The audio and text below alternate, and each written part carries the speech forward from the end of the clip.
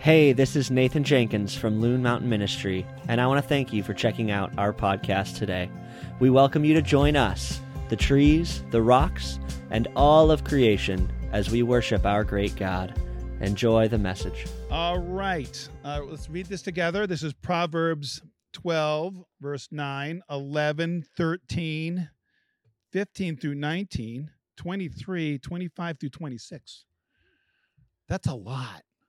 But we're going to do this together. All right, you ready? You guys, okay, program's up. All right. Better to be a nobody and yet have a servant than pretend to be somebody and have no food. Those who work their land will have abundant food, but those who chase fantasies have no sense. Evildoers are trapped by their sinful talk, and so the innocent escape trouble. The ways of fools seem right to them, but the wise listen to advice. Fools show their annoyance at once, but the prudent overlook an insult. An honest witness tells the truth, but a false witness tells lies. The word of the reckless pierces like swords, but the tongue of the wise brings healing. Truthful lips endure forever, but a lying tongue lasts only a moment. The prudent keep their knowledge to themselves, but a fool's heart blurts out folly. Anxiety weighs down the heart, but a kind word cheers it up. The righteous choose their friends carefully, but the way of the wicked leads them astray. Thank you. You guys sounded really good. Awesome. Thanks, Dan. You may be seated. All right, so the time has come where I want to use the fortune cookies. All right, so you can open up your fortune cookie if you haven't already, okay? And I actually haven't talked to these people prior, and I'm calling on them because I know their name. So if I know your name already, you're like, oh no, here he goes. But we like to play this game with my family at the end of the meal. We like to say something after we read the fortune, like you saw I did with the kiddos. So we're going to all say on vacation, okay? So Brian Smoker, did you get one? Grab one from anyone around you. If you could, please, Brian, stand up really loud, if you can, right where you are, read the fortune, and then we're all going to say on vacation. Nice and loud, Brian. Nice and loud. We've not planned this. Nice and loud.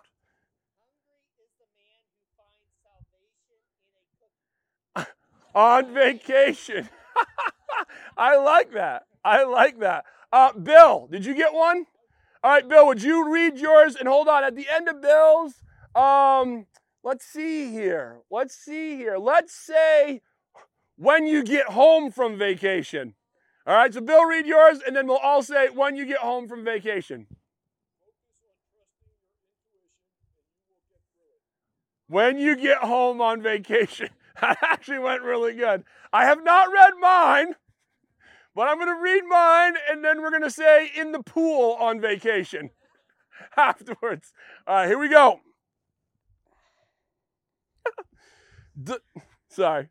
Delay is the antidote for anger. In the pool on vacation. I love doing this. We did it last week with church, and I actually want to kind of keep it up. We're in the book of Proverbs, and we're going to be in the book of Proverbs all summer long. We're doing one chapter a week. So last week was 11, this week's 12, so on and so forth. There are 31 chapters in Proverbs. There's about 31 days in each of the month. And so when I say to the kids, a proverb a day keeps the fool away, that's a really good rhythm. If you're someone who has a Bible or even has a smartphone but hasn't really incorporated the Bible into your life, I would encourage you. It's a really, really beautiful thing to incorporate in your life. It's the Word of God. It changes lives. It's beautiful. It's inspired by the Holy Spirit. And the book of Proverbs, you can literally just say, well, today is, what's it on the front of your bulletin? Is it the 17th? Today's the 17th. And it was funny because that was one of the favorite numbers of the kids today. You can flip to Proverbs 17. It's usually about 30 verses. Read down through. You will not be disappointed. It's really cool. It's a great place to start in reading your Bible. Well, we're going to keep going with that theme because I'm having a lot of fun.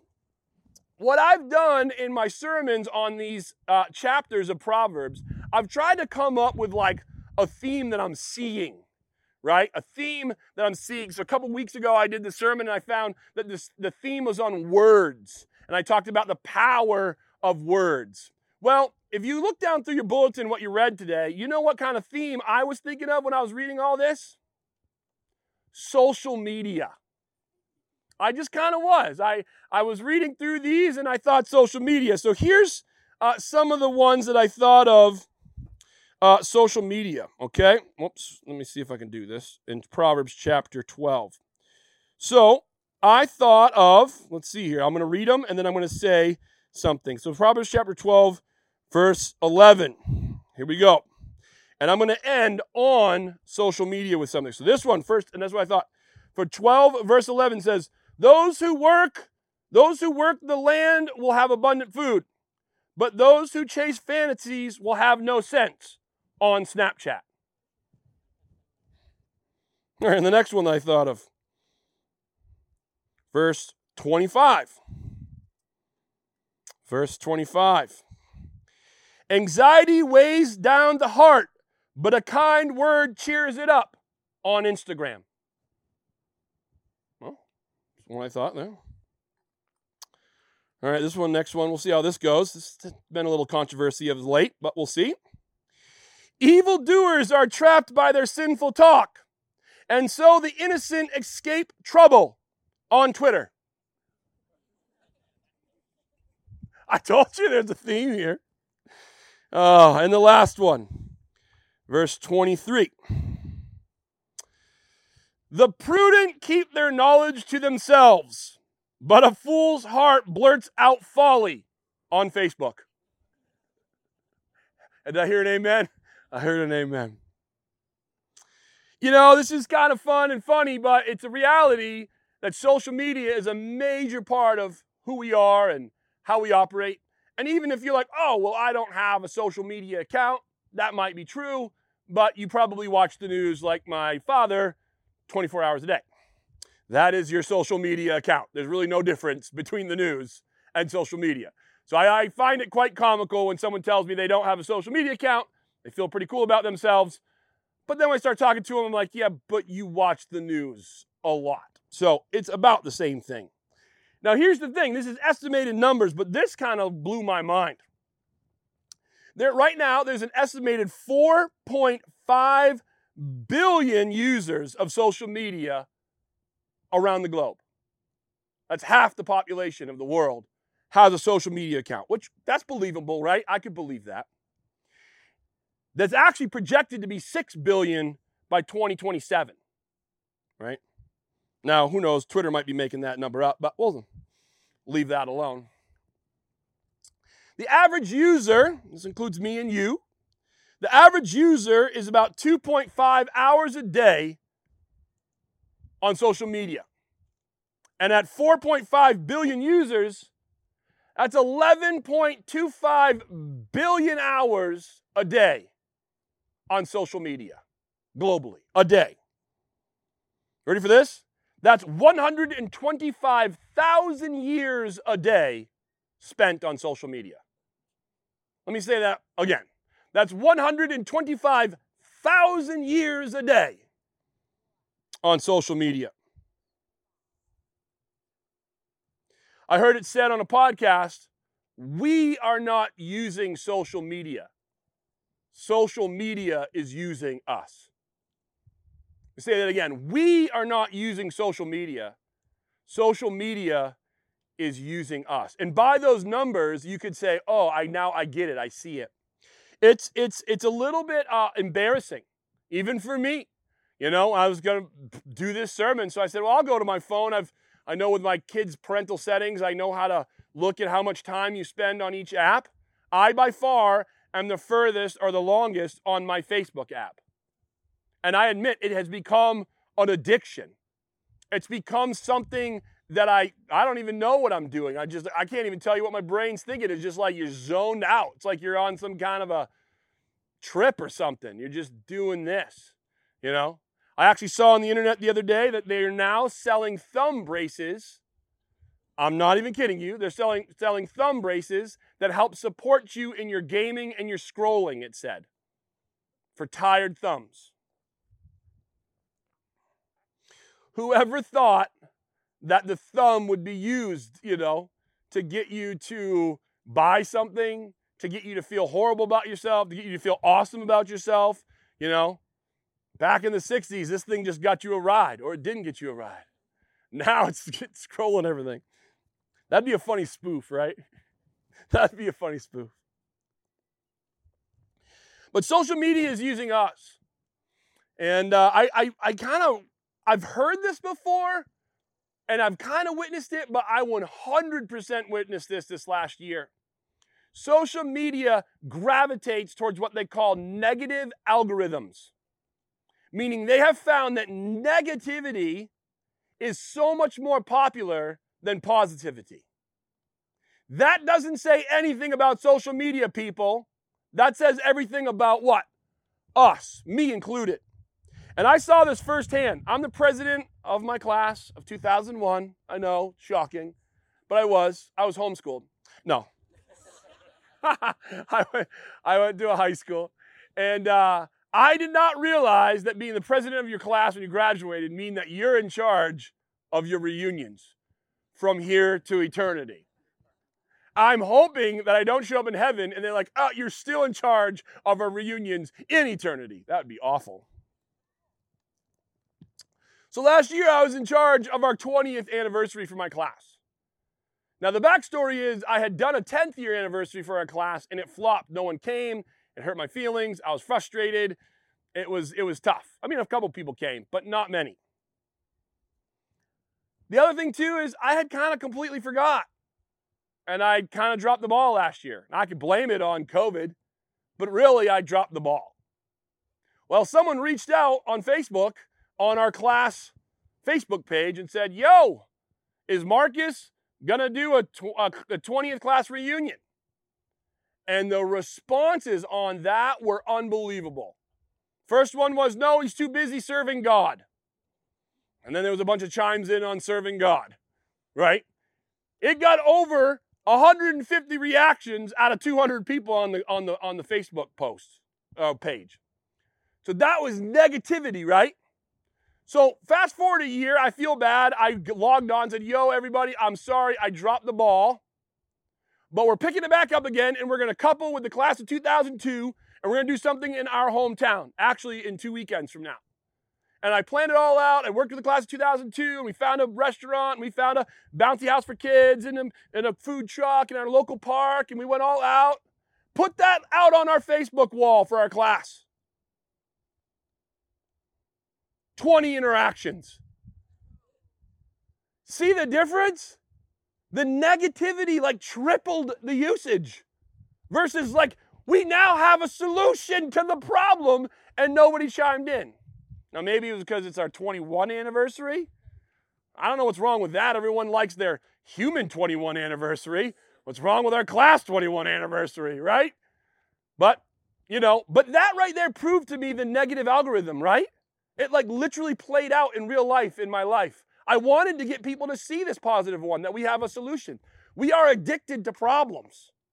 We love discussing, thinking, worrying about, staying up late about the problems. But there's another side to social media that I fall into as well. And that's this. Social media and my accounts, Marcus's accounts, put me at the center of the story. Let me say that again. Social media and my accounts puts Marcus at the center of the story. And should Marcus be the center of the story? Just ask my wife, and she'll tell you no. It is not a good story when Marcus is at the center. But if you think about it, let's be honest. Let's look into the social media mirror. We put ourselves at the center of our stories. That's what social media does. Now, you might be a mom and say, no, I don't. You posting pictures of your children is still you in the center of your story. You might be a guy and say, no, I don't. Yes, you posting pictures of your experiences of backcountry or surfing or your job or your political view still puts you at the center of your story.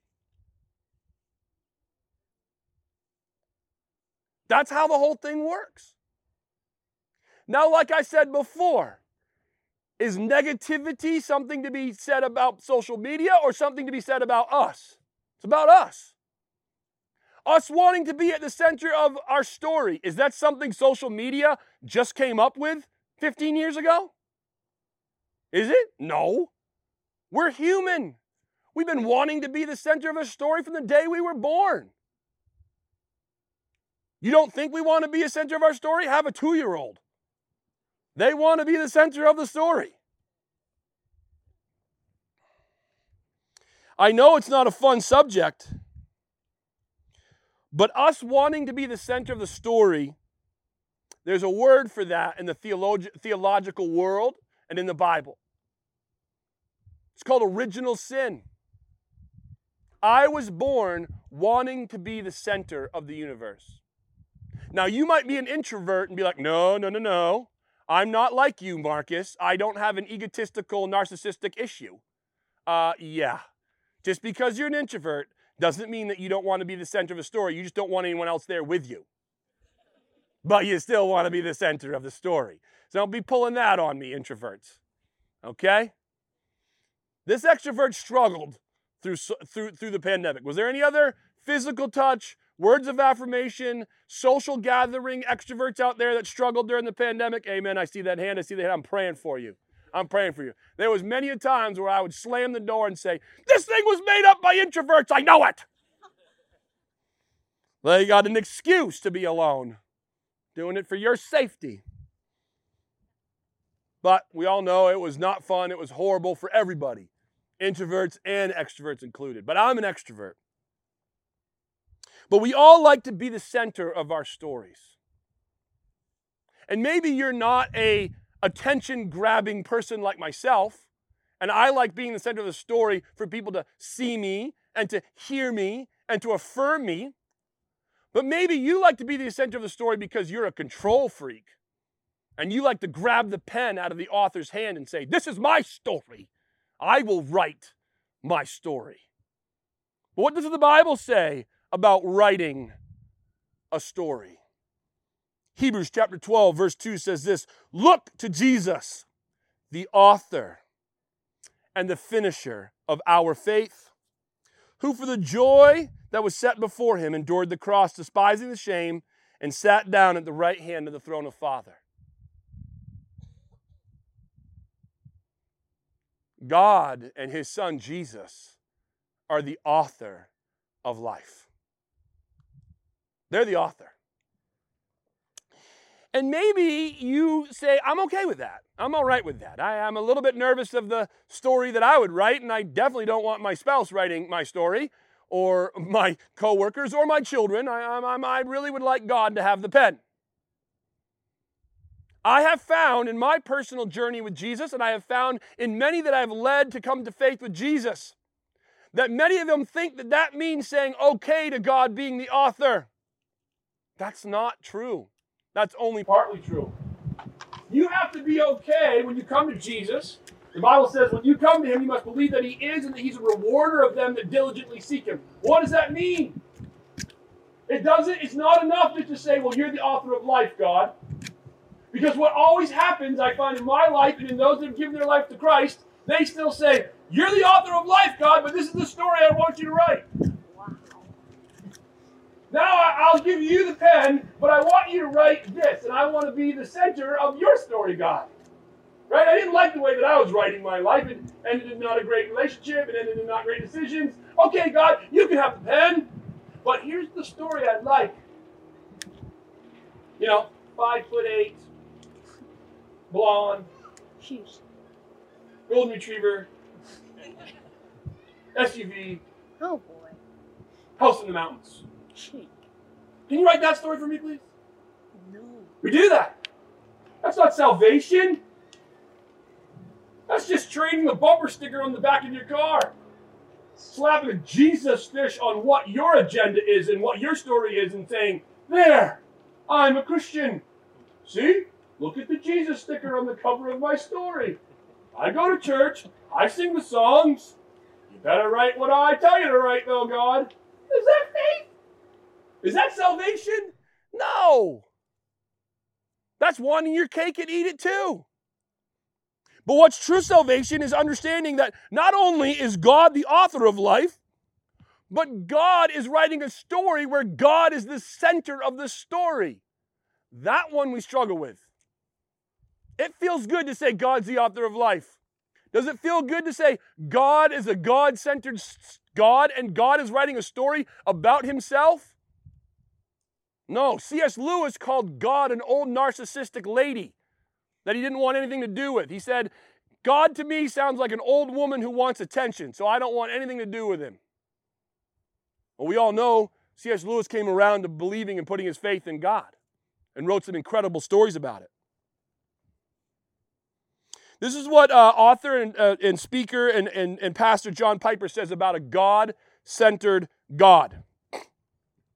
And John Piper says this, until you feel and think that God is the supreme value in the universe, that God is the supreme beauty in the universe, that God is the ground and support of everything in the universe, that God is the goal of everything in the universe, that God is the central reality in the universe. Until you feel that, you will distort all reality. You will in turn distort all reality. Even the gospel, Christians, even the gospel, into a you-centered falsehood.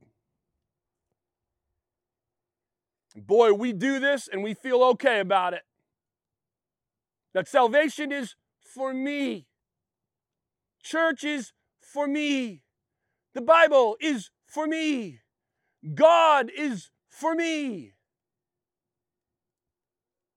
In your relationship with God, you do not want the relationship to be for you any more than you would want a marriage relationship to be for you.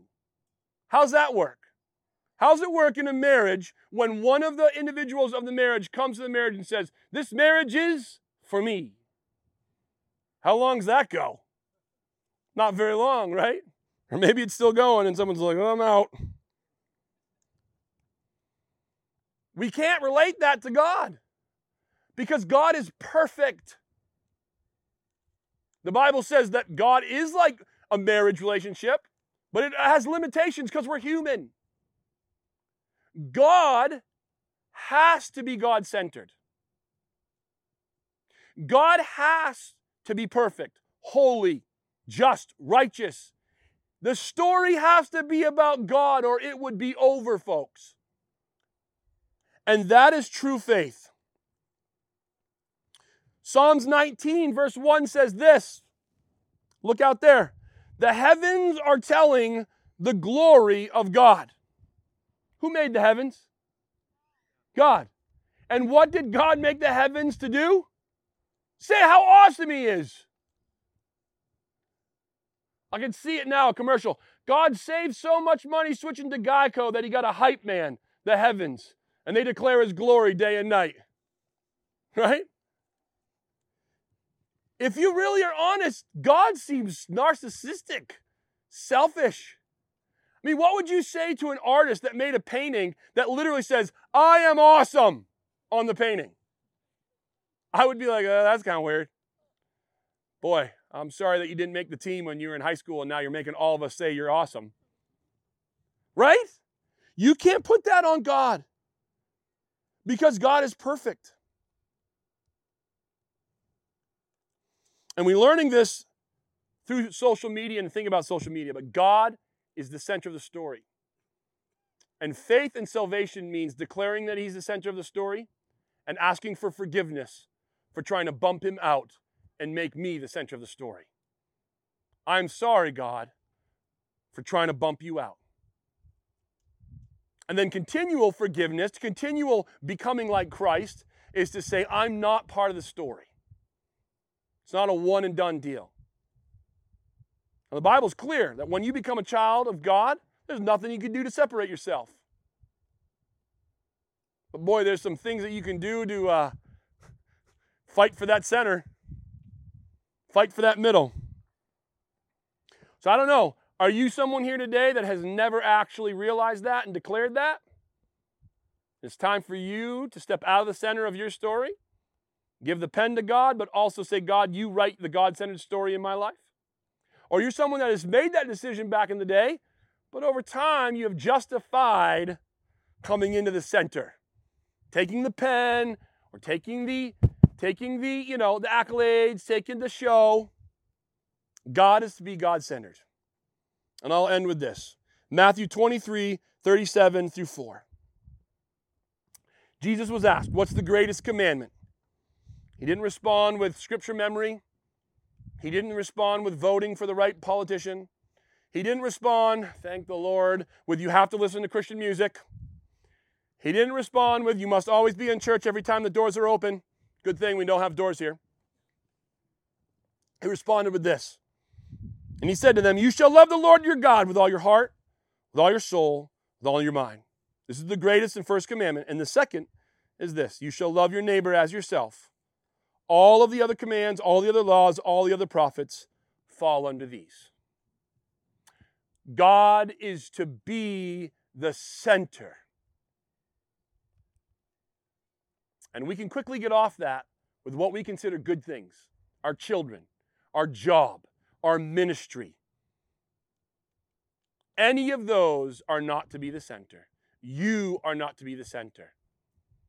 And if you're honest, you and me have been working to be in the center. So this morning, I would with myself, join me in confessing, Lord, I'm sorry. I easily slip into wanting to be in the center, subconsciously, sometimes consciously.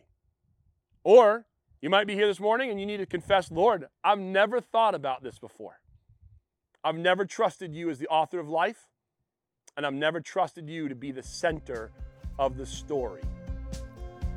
Thanks for listening. We here at Loon Mountain Ministry are committed to loving God, serving community, and enjoying mountains. We want to thank you for being a part of our collective high five this week as we seek to be a light in the White Mountains and all around the world. Please feel free to reach out to us at info@loonmtnministry.com so we can get more connected. See you guys.